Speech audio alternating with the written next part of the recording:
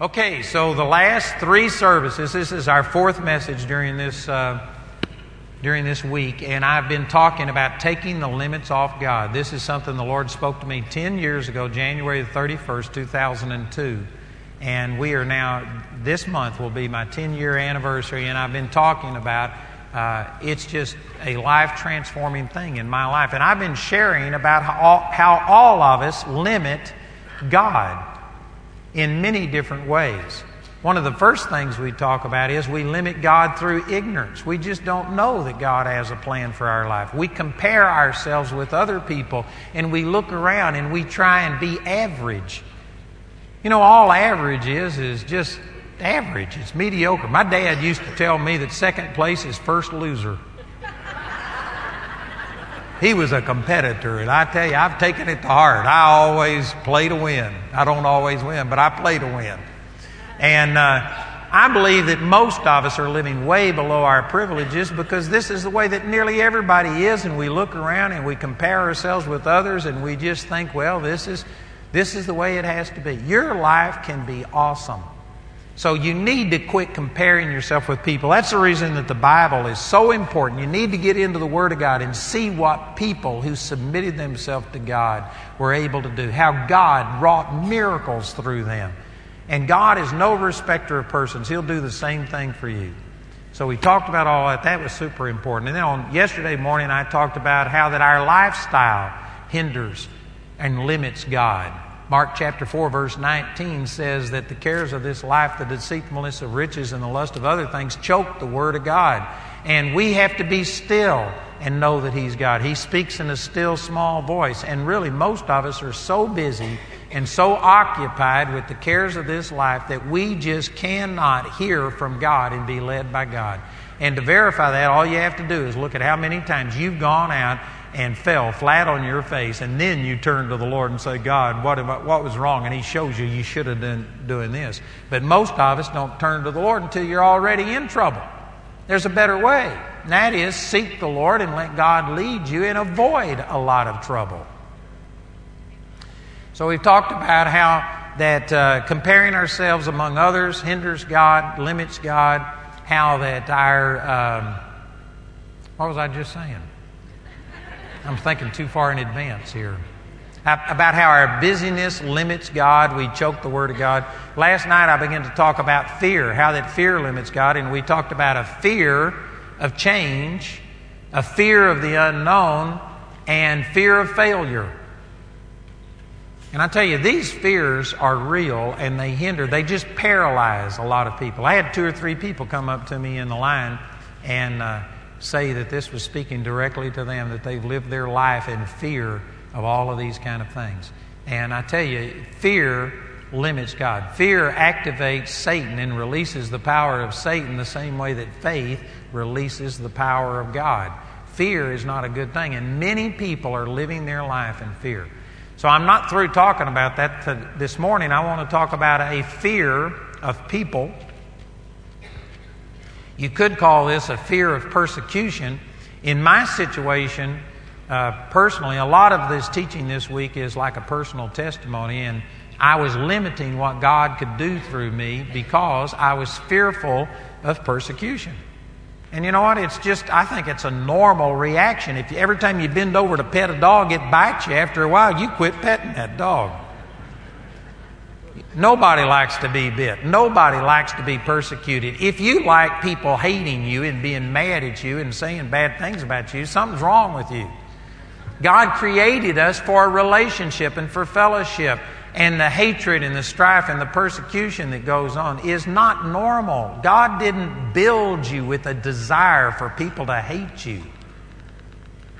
There's some people that react to life and they go through it, and in a sense they cause a lot of stuff. They just glory in rubbing people the wrong way. Something's wrong with you. That is not normal. You know, I don't like people being mad at me, but I've gotten to a place to where I can overcome it, and it doesn't keep me from doing what God called me to do, and I'm able to cast my care about it over on the Lord. But I'm just saying, I think it's normal and natural for us not to like people hating us and criticizing us. And so in my personal life, I was ministering, I was getting criticism, but you know what? Back when the Lord spoke to me 10 years ago, we had about somewhere around 5% of the U.S. market covered by our television program. We were reaching people. We were seeing good things happen, but in a sense, I was flying below the radar. Nobody really zeroed in on me because I wasn't that big of a deal. And so I was enjoying my anonymity, and I was enjoying people not criticizing me. And I knew that if I fulfilled what God told me to do, that I was supposed to just go on every available thing and become a major player and somebody who's influencing the entire body of Christ. I knew that there was going to be persecution that came with it, and I wasn't looking forward to it. And that's one reason that I was kind of just dog paddling instead of swimming. I was just floating. I was just going along instead of pursuing things. And I think that this happens to a lot of people. When you start doing what God calls you to do, you've got a big, huge target drawn on your back. And there's a lot of people that know that with increased influence comes increased criticism. And there's a lot of people that honestly would rather stay in the background and not face the criticism and the things that go with it. You know, we see this in our ministry all the time. You promote somebody in an area and they become a leader, and I guarantee there's a lot of people that cannot be a leader and make decisions because of the consequences. You're going to hurt somebody. Somebody's going to criticize you. You know, I tell our Bible college students this all of the time, that if you came to Bible college looking for something wrong, we've got something for you. Because they're people. Ken and Shelley are people. They aren't perfect. And if somebody comes and just picks them apart, and is there anything that we can criticize, you'll find something. You know what? You can find something anywhere. And the more you get into leadership, most people, instead of rising to the occasion and being big, the easiest way for them to look good is to tear you down and to criticize you. And that's just human nature. They are going to criticize you. They are going to look. When you get into leadership, they're going to pick you apart with a fine-tooth comb. They're going to put a magnifying glass on you and go to analyzing things and criticizing everything. I saw something on the internet this morning. I didn't read it, but I just saw some kind of a blip about Michelle Obama and how that people inside of the White House put out some kind of a thing that Michelle Obama is terrorizing the staff and critical and all of this kind of stuff. And I didn't even read it, but I thought they could say that of anybody. You know, Jamie, we were joking this week because they were supposed to come pick her up at 6:30 and they forgot her. And Jamie was totally forgotten on, what was that, Friday night or Thursday night? And anyway, so she's been giving Larry a hard time. Larry brought her a Starbucks as a peace offering, and Jamie's milking it for all that she's worth, you know.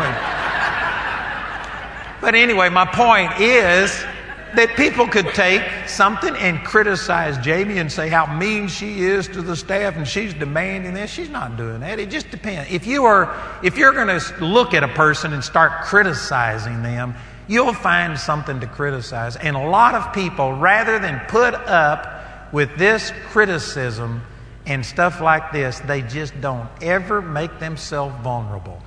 They never take a lead position. That's what I call a fear of men. Look over in Proverbs chapter 29 and in verse 25.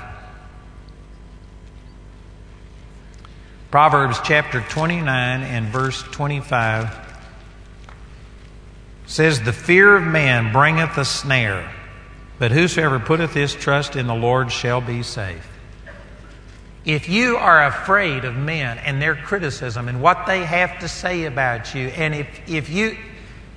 I'm saying this in love. It may not sound like it, but I just got more to say than I got time to say it. I hadn't got time to beat around the bush. I'm just telling you the truth in love. If you are so insecure that you cannot handle a person criticizing you, you are never going to see God's fullness fulfilled in your life.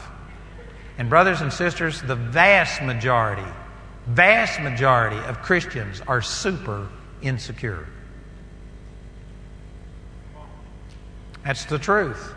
And they are so paranoid about somebody criticizing them.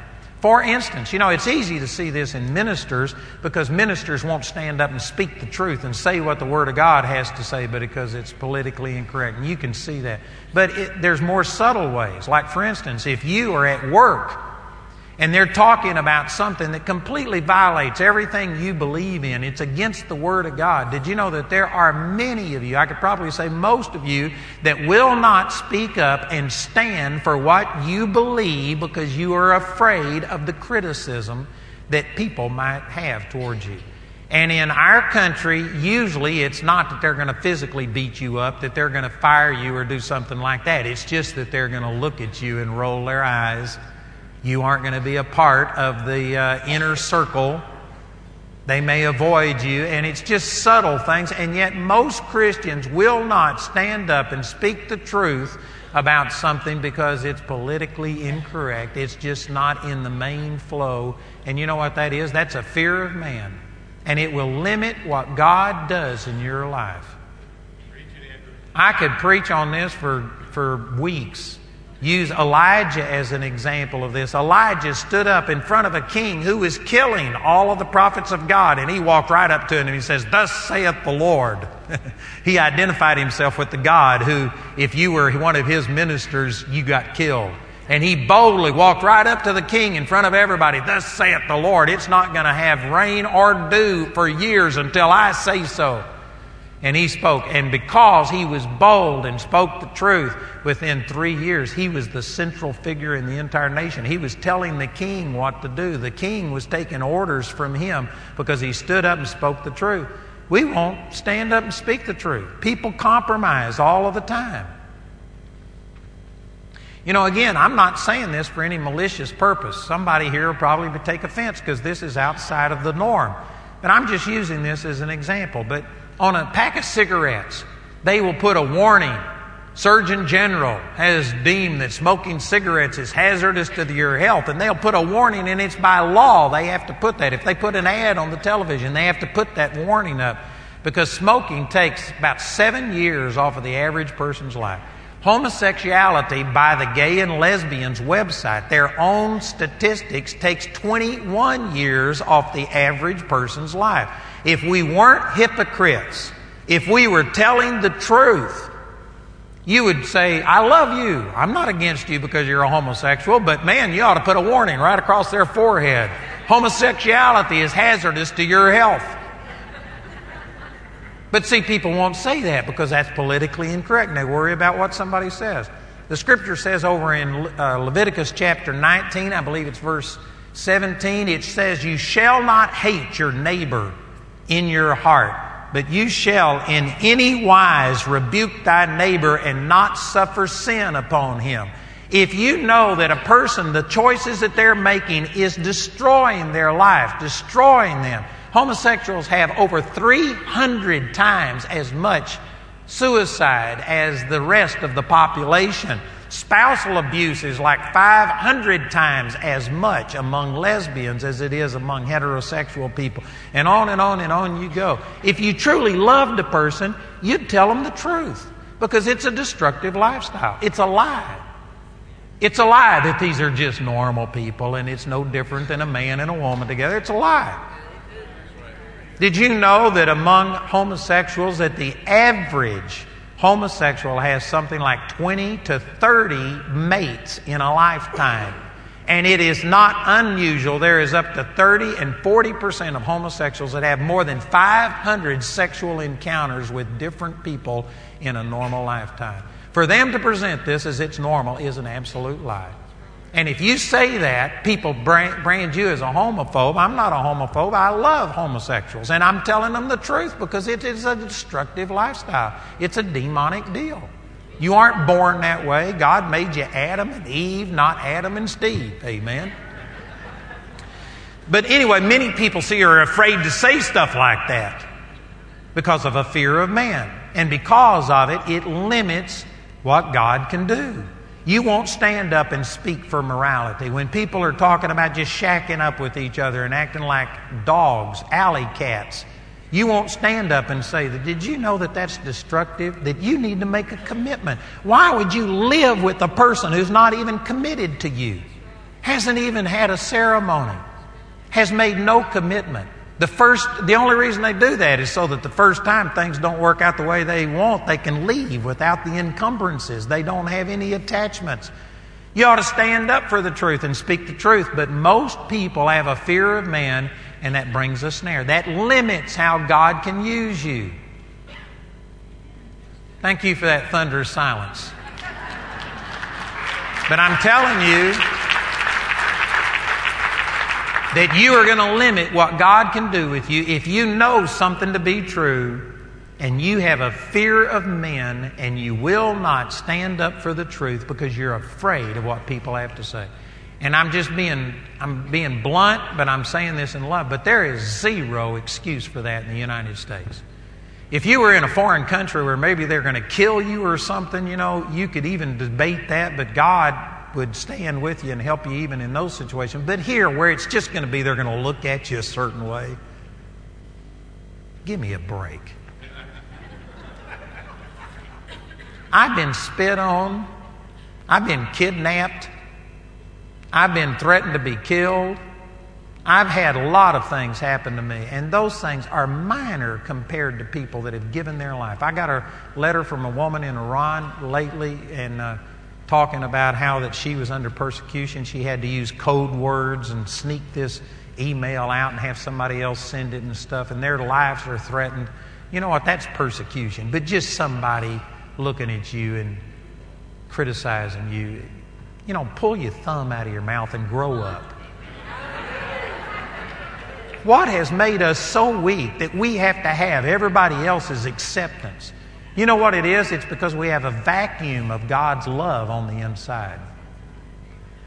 And where you get your ego from and your acceptance from is all of these people. To use a psychological term, you become codependent upon people. And you have to have your spouse and your children and your workmate and your in-laws and your outlaws' approval before you can actually feel good about everything. That is a very carnal thing to do. Again, I'm not saying that you ought to like people's rejection, but you need to get to a place to where if God loves you, which He does, then that ought to be sufficient. Amen.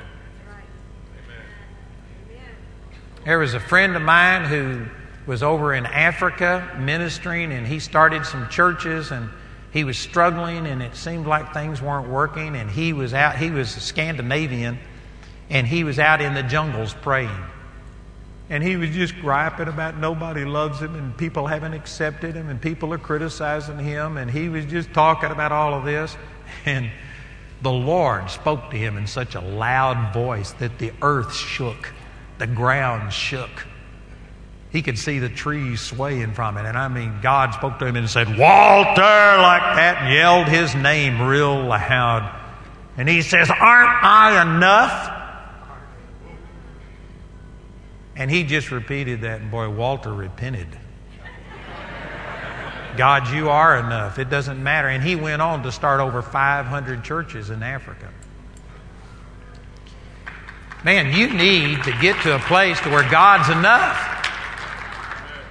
And it's just amazing how insecure we are. And it's because we aren't in a vibrant relationship with God, and we have to have everybody else's approval. The only people that will ever let you down are the ones that you lean on.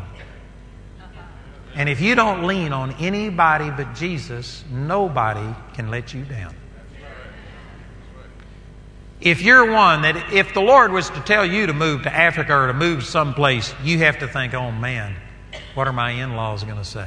We're going to be taking the kids away, and you know what? You got a fear of man.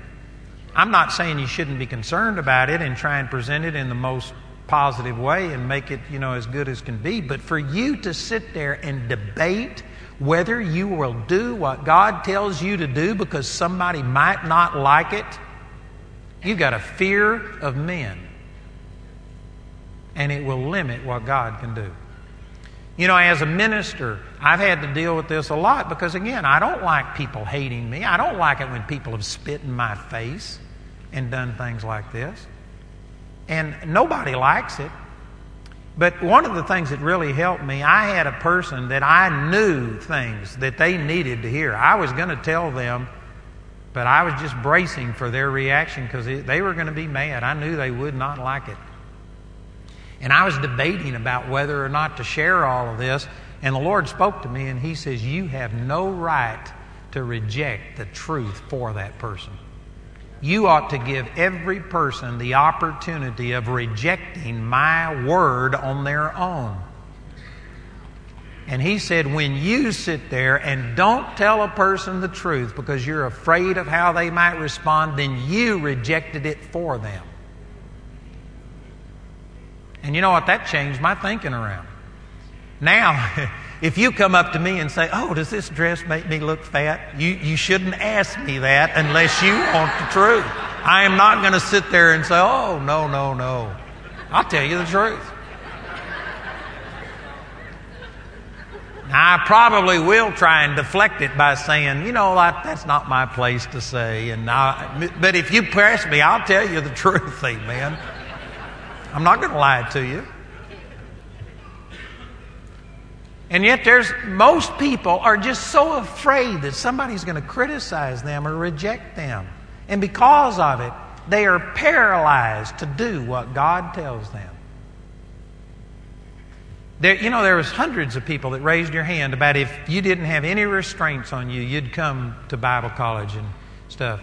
I bet you that there are some of you that the restraints you're feeling is, what would my family think? What would this person think? People are going to think I've lost my ever-loving mind. We've had that a lot. We've had some people in our Bible college in Colorado who their family has disowned them for coming. We had one woman come from Utah whose husband said, if you get on that plane, I'm divorcing you. And they were already in trouble. It's not like, that hadn't been brought up before he had threatened it. But anyway, she came and he divorced her. And that was just coming to a meeting at our offices. She wasn't coming to Bible school. So he wound up divorcing her and she wound up coming to Bible school. But anyway, there's people who, because of stuff like that, will just be paralyzed and not do what God tells you to do. I'm telling you, brothers and sisters, that limits God. You need to be to a place where you love people, you're concerned about people, you are going to not try and go out and offend anybody. Make sure that it's God and not you that's offending people. I'm not saying that you use this as an excuse to go out and just be mean and ugly. But you need to come to a place to where when God speaks something to you, man, nobody else is going to stop you from doing what God told you to do. You don't respect anyone. You don't honor anyone's opinion as much as you honor God's opinion. And with most people, that's not true. You need to deal with that. If any of the things that I've been saying hits you, then you have a fear of man. And a fear of man brings a snare. It will bring bondage into your life. You need to get over it. Amen? That's pretty awesome. Look over in Numbers chapter 13. This is kind of a combination of a fear of man and a fear of failure. But this is an example of what I'm talking about. Numbers chapter 13.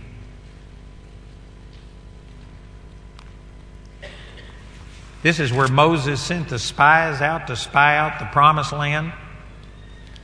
And Caleb and Joshua brought up a positive report and said, we could do it. This is what God told us to do and we're going to do it. But look at in verse 31, but the men that went up with him said, we be not able to go up against this people, for they are stronger than we. And they brought up an evil report of the land which they had searched unto the children of Israel, saying, the land through which we have gone to search it is a land that eateth up the inhabitants thereof, and the people that we saw in it are men of great stature. And there we saw the giants, the sons of Anak, which come of the giants. And we were in our own sight as grasshoppers, and so were we in their sight. You know, God said that this was a land that flowed with milk and honey, and it was true. These exact men went on an expedition, and they found one cluster of grapes that was so big they had to put it on a pole and carry it between two men. Can you imagine them carrying a cluster of grapes that big on a pole in between two men? This isn't the cluster of grapes that we have today. It was huge. It had to be borne on a pole between two men. That's how blessed this land was. It's changed since the destruction of Israel, and the blessing of God was removed, and a lot of it's desert today. But at one time, I guarantee you, it was like the Garden of Eden is what the Scripture says. It was lush. It was a beautiful place. And yet, here's God's people looking at the same piece of land, and instead, it's a land that eats up the inhabitants thereof. And you know what it all boiled down to? They said, we were in their sight like grasshoppers, and so were we in our own. It doesn't matter how other people see you. It matters how you see yourself. And if you were to look at this from God's standpoint, look over in Joshua chapter 2 at this passage of Scripture. This is 40 years later when when Joshua sent out some new spies, and they went into Jericho. And in Joshua, it says, this is Rahab the harlot who took in the spies and hid them from the king. And she asked these spies to have mercy upon her and upon her house when the Israelites conquered Jericho. And here's what she said in verse 9. She said unto the man, I know that the Lord hath given you the land, and that your terror is fallen upon us, and that all of the inhabitants of the land faint because of you. For we have heard how the Lord dried up the water of the Red Sea for you when you came out of Egypt, and what He did unto the two kings of the Amorites that were on the other side of Jordan, Sihon and Og, whom ye utterly destroyed. And as soon as we heard these things, our hearts did melt. Neither did there remain any more courage in any man because of you. For the Lord your God, He is God in heaven above and in earth beneath. As soon as we heard what? That the Red Sea dried up. That was 40 years before. Did you know the truth was, yes, they were great men of stature. They were giants. But this tells you what they were thinking. For 40 years, they had been fearful of the Israelites, and their heart had melted and their strength had left them. If they had been analyzing things properly, it would have been a cakewalk going in to the land of Palestine. They could have gone in and the people's defenses had departed, and God would have given them total victory. But they looked at things only in the natural, and they looked at the height of those people. You know, you can also contrast with this in 1 Samuel chapter 17, where David went out to face Goliath, and the rest of the armed men, the mighty men, were all hiding behind rocks and fearful because of Goliath. And David looked at him and he says, who is this uncircumcised Philistine? You know, the terminology in the Bible, especially King James, it's Old English, and people just skip over words and don't think about it because after all, it's just not the way we talk, and they don't analyze it. But when David said, who is this uncircumcised Philistine? What he was talking about was the covenant of circumcision. He was not an Israelite. He wasn't one of God's covenant people. It would be equivalent to us saying, who is this person that doesn't even have a covenant with God? Who isn't one of God's people to stand against those who are? Did you know this is the attitude that we ought to have? When unbelievers come out at you and criticize you, it doesn't matter if it's family members, work people, it doesn't matter if it's a person in a position of authority, whoever they are, if they don't know God, your opinion of God is better than theirs. Their opinion is sending them to hell. You're born again. And if you have the baptism of the Holy Spirit, you are absolutely one of the select few today. Because even Christians, many Christians don't have the baptism of the Holy Spirit. When you receive the baptism of the Holy Spirit, it gives you a revelation of God and an access to God that the average Christian doesn't have. So if you're born again and Spirit-filled, you're an elite group already. And why in the world would you elevate somebody else's opinion? Why would you put that kind of authority upon them? Nobody can intimidate you without your consent and cooperation. That is a powerful statement. Nobody can have influence over you unless you give it to them.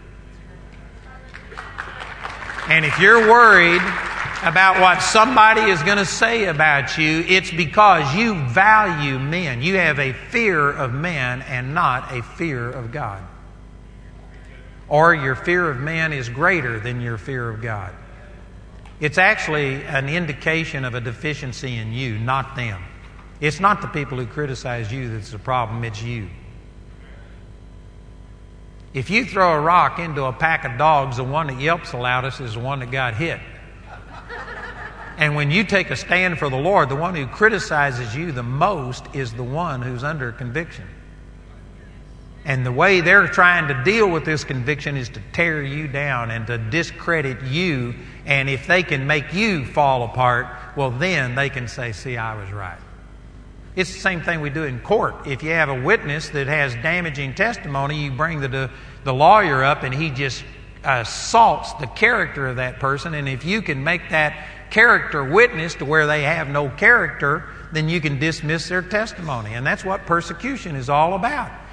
It's people who, they don't like the scrutiny. You know, the Scripture says in John chapter 3 that those who do evil will not come to the light, and they hate the light because they're afraid their deeds will be made manifest. For you to take a moral stand on social issues and to have an opinion, people who are immoral are going to criticize you because your morality condemns them. Doesn't mean that you condemn them. You could love them and be sincere, and yet they in their heart know that they're wrong. Romans chapter 1 verse 18 says, God has revealed Himself against all ungodliness and unrighteousness of man. All of it. Every person on their heart level knows that they're wrong. But they don't like that sense of guilt and condemnation. And so when anybody stands up for the values that they are against, they will attack you in an effort to try and make them look good. They want to dim your light so that it won't show light on their sin. And that's the reason that the criticism comes. If you understand this, actually being criticized, persecuted is a compliment. Jesus said, beware when all men speak well of you, for so spoke they of the prophets that were before you. 2 Timothy chapter 3 verse 12 says, yea, all those who will live godly in Christ Jesus shall suffer persecution. If you aren't suffering persecution, you aren't living godly. Was that too complicated? Anybody miss that? You know what? If nobody says anything critical about you, you are not being a good Christian. You aren't ministering the Word properly. Jesus said, if they've crucified me, if they've criticized me, they will also criticize you. If the master of the house has received criticism, you'll receive criticism. I don't like it, but you know what? I've gotten to where I just rest in God, and God loves me, and criticism and persecution is not going to detract me or stop me from doing what God told me to do. I've got hundreds, maybe thousands of blogs written about me on the internet that I'm a terrible person, lies abound. I've got all kinds of stuff. And you know what? It just isn't going to change me. Amen? I'm not surprised by it. And it doesn't make me sit there and curl into a fetal position and suck my thumb and talk about nobody likes me. Amen. I could minister a lot more on that. But anyway, a fear of people, a fear of persecution paralyzes a lot of people. They are just not willing to take any criticism. They are so frail. And that's because that's really an indication of your lack of relationship with God. You want the praises of men more than you want the praises of God. If that's you, you will limit God. You will not see God's full potential. And here's another one. I had to write some of these scriptures down because I don't use these verses a lot. But in my personal situation, when God spoke to me 10 years ago, you know what probably the biggest fear in my life was a fear of success. But some of you don't understand what I'm saying here. But success has destroyed much more people than hardship and failure ever has. We often have people say things like, man, it's when you're, suffering and when everything's going wrong, this really shows what's in you. No, what really reveals what's on the inside of you is when everything's going good. Anybody with even minimal commitment to God will seek God when things aren't working and it looks like you're going to die and you can't get out of it on your own. People will turn to God. Even people that don't love God will turn to God and cry out for help and ask God for help when they're in a bind. But did you know what is a greater indication of what's on the inside of you is when everything's going good and you don't have to have God? How much do you study then?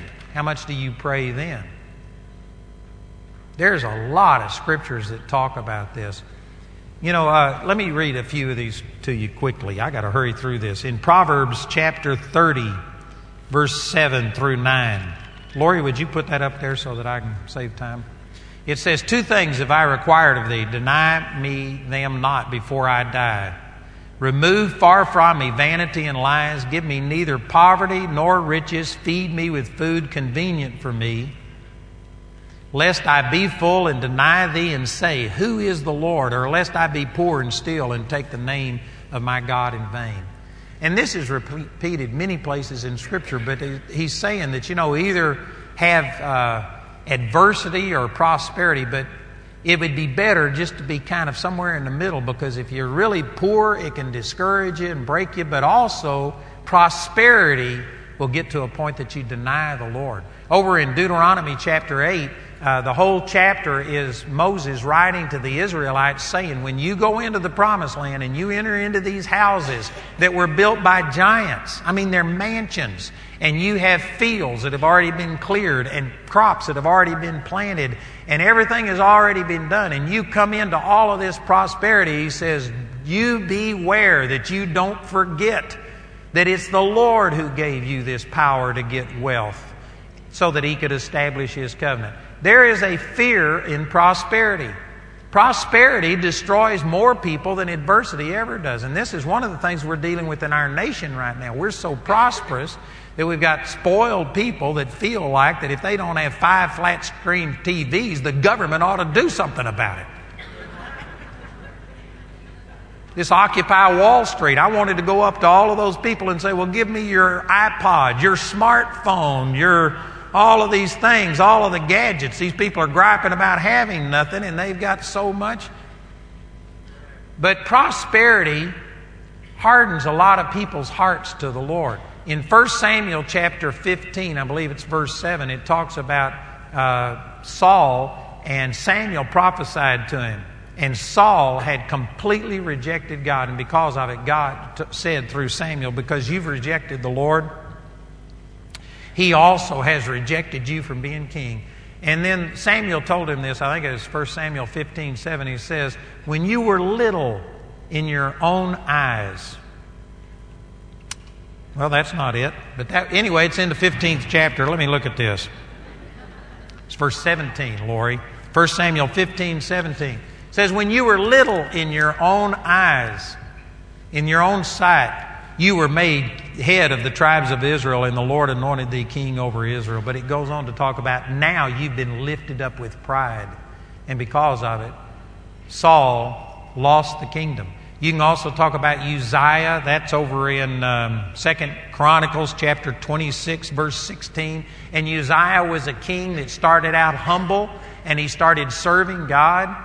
And God gave him witty inventions, is what it said. He built these engines that gave him a military advantage, and because of it, he was able to conquer everybody.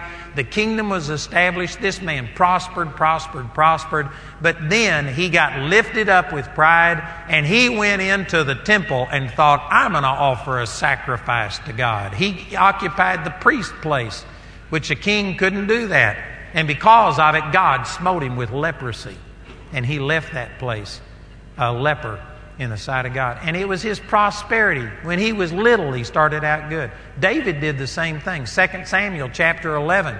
If you'd put verse 1 up there, Lori, this is a great example of this. It says, and it came to pass after the year was expired, at the time when kings go forth to battle, that David sent Joab and his servants with him and all Israel, and they destroyed the children of Ammon and besieged Rabab, but David tarried still at Jerusalem. And it came to pass in an eventide that David arose from off his bed and walked upon the roof of the king's house. And from the roof he saw a woman washing herself, and the woman was very beautiful to look on. And this is the chapter that discusses David's sin with Bathsheba and killing her husband so he could cover up his adultery. Notice in the first verse it says, at the time when kings go forth to battle. When David was young, when he was small, before the kingdom was established, he led the fight. He always led his troops into battle because that's the time that kings go forth to battle. But now he had become so prosperous that he was able to stay and send other people to do what God anointed him to do. And he was bored. You can tell it because it says in verse 2, in the eventide, he rose up off of his bed and got into trouble.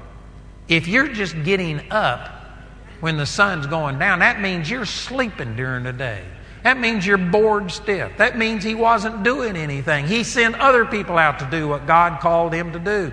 And David, who started out so God-dependent, got independent of God because of prosperity. And anyway, because of these things, I actually was aware that if the Lord was to multiply this ministry and give me more influence and have me start reaching more and more people, that it could be the destruction of me. And I was fearful of that. And some of you may think that that's strange. But I honestly was fearful of success and what it potentially could do. And I prayed about that long and hard. And the Lord finally spoke to me. He says, I've been working on you for 43 years, or 33 years at the time. He says, you just need to trust that I've prepared you for this. Amen. And so I went ahead and I had to overcome that fear and just say, all right, Father, I'll take it. Whatever comes with it. But you know, it can be weird the way that we think sometimes. The fears that we have that hold us back. But some of you could be afraid of success. I think part of this also was just a sense of unworthiness, which, you know, I hate to admit because, man, God has spoken to me for 43 years about who I am in Christ, and this is one of the strong points in my life. I know that God loves me. I know that God carries my picture in His wallet. I am absolutely convinced of it. But you know what? I still have to deal with what other people think of me and stuff like that, and I just didn't feel worthy for God to use me. I've said it before, but if I was God, I wouldn't have picked me. There's other people that are better. Hey, you don't have to amen that too well.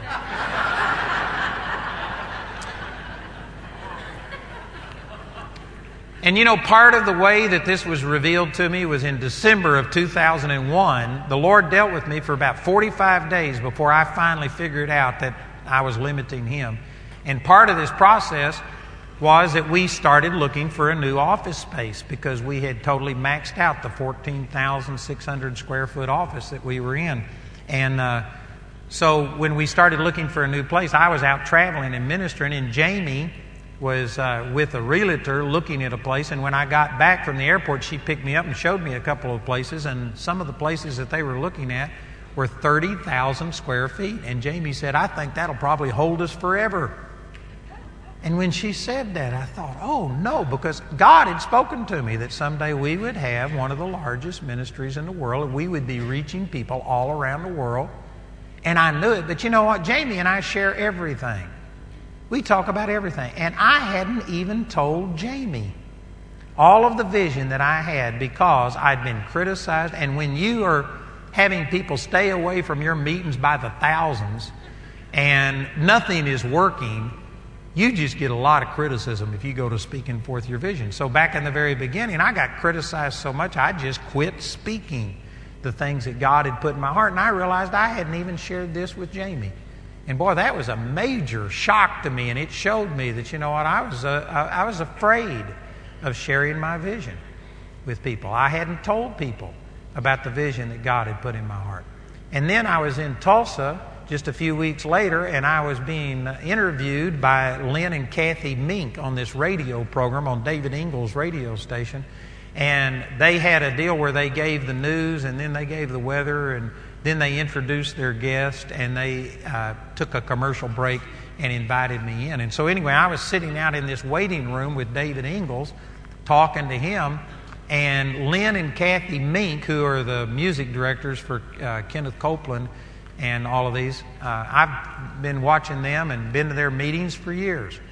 And they were talking about how that when they first got born again, I'm the very first person they ever heard minister the gospel, and that they were raised on my teaching, and it had changed their life, and it was one of the major influences in their life.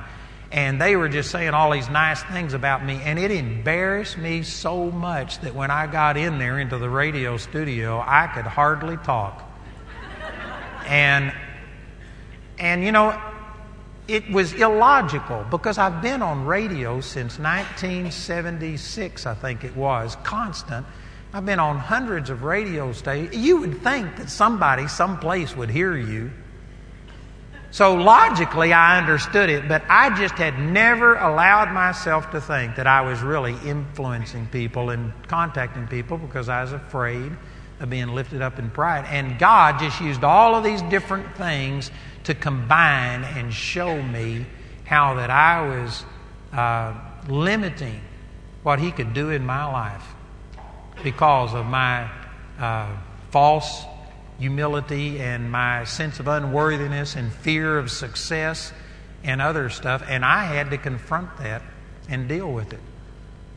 And I tell you, it's amazing. I mentioned some of this on Thursday night, but when I made the change in my heart and I said, praise God, I am going to do what God called me to do, regardless of the potential for failure, for rejection, persecution, potential for pride or whatever, I'm going to do what God told me. And when I made that decision and changed, within weeks, everything in our ministry changed. I mean, within weeks, our ministry began to just explode.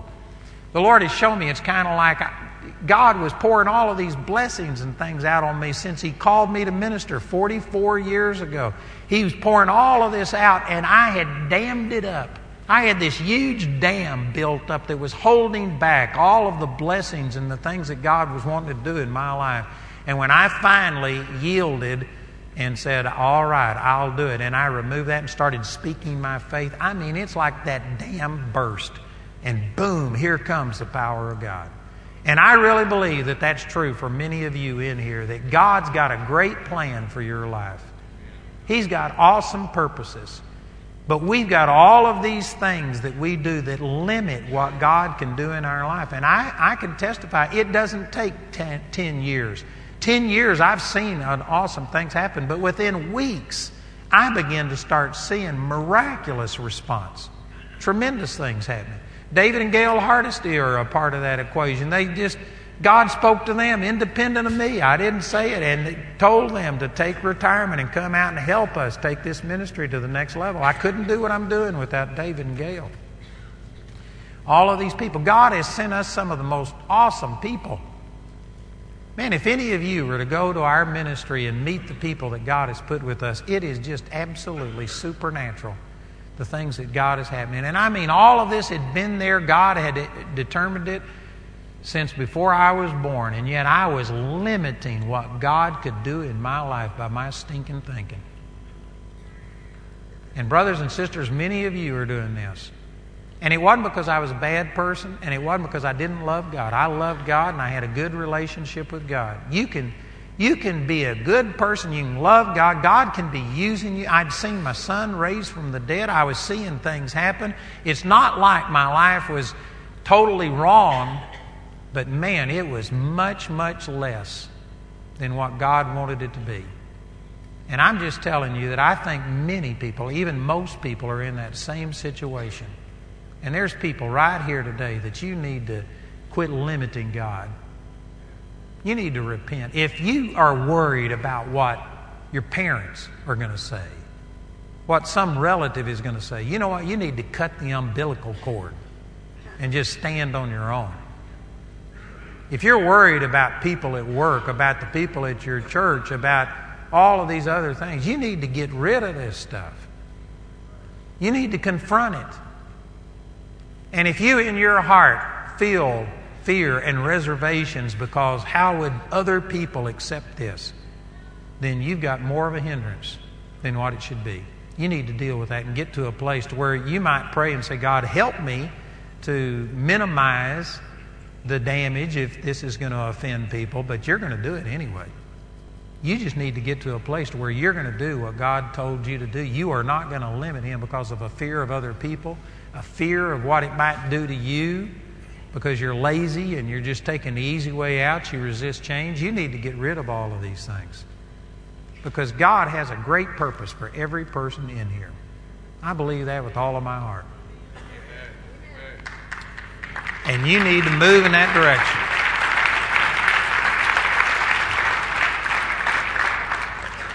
So how do I do that? Well, come back tonight, and I'm going to talk about your imagination. This will amaze you, some of the things that the Scripture has to say about your imagination. I think this will really, really bless you. Also, let me just mention once again that there's many of you in here who know that something has to happen, and you just don't know what. And you're at a loss. And this isn't the first time that you felt this way. And yet it passes. Did you know that the average person, hopefully none of you in here are average, but if you're average, the average person will get stirred up and think about this while I'm ministering on it. But within a day or two, you'll be back in your routine and you'll forget it. Satan comes immediately to steal away the Word. And so you got to do something to make a difference. And for many people, again, many of you will think this is just a crass commercial. It's not meant that way. It's just an opportunity. It's a vehicle to help you. But for many of you, that first step could be Bible college. I can guarantee you, if you make a commitment and you start spending 4 hours a day sitting under powerful, anointed teaching of the Word, it will change you. I can guarantee you, if there's any flame on the inside of you, it'll fan it into a raging fire. And it will transform your life. And many of you just need to do something. And Bible college could be a thing. So I encourage you to go to that meeting. It'll be taking place in just a few minutes here. Let's pray and then I'll let you go. Father, we love you and we thank you for these truths. Thank you, Father, that you have delivered us from the fear of men and a fear of success. All of these things that hinder people. Father, I thank you that perfect love casts out fear. And for any person who's been confronted with some of these things in their life, I'm asking that today the Holy Spirit would show them how to overcome those things, how to persevere and go beyond it and get into a place to where the only person that matters is Jesus and what He thinks of us, our relationship with Him. Father, whatever these things are that hold people back, in the name of Jesus, I just speak that they are being broken. That today we are cutting the umbilical cord. We are going to pull our thumb out of our mouth and grow up and get to a place where we're secure in you and we don't have to have people's opinion to be able to thrive. Thank you, Jesus. I believe that you're doing a work in people's lives, miraculous work, and that people are being changed forever. Thank you, Jesus. Father, we agree and we receive it in the name of Jesus. Amen. You know, I know that we have new people here today. Again, I want to ask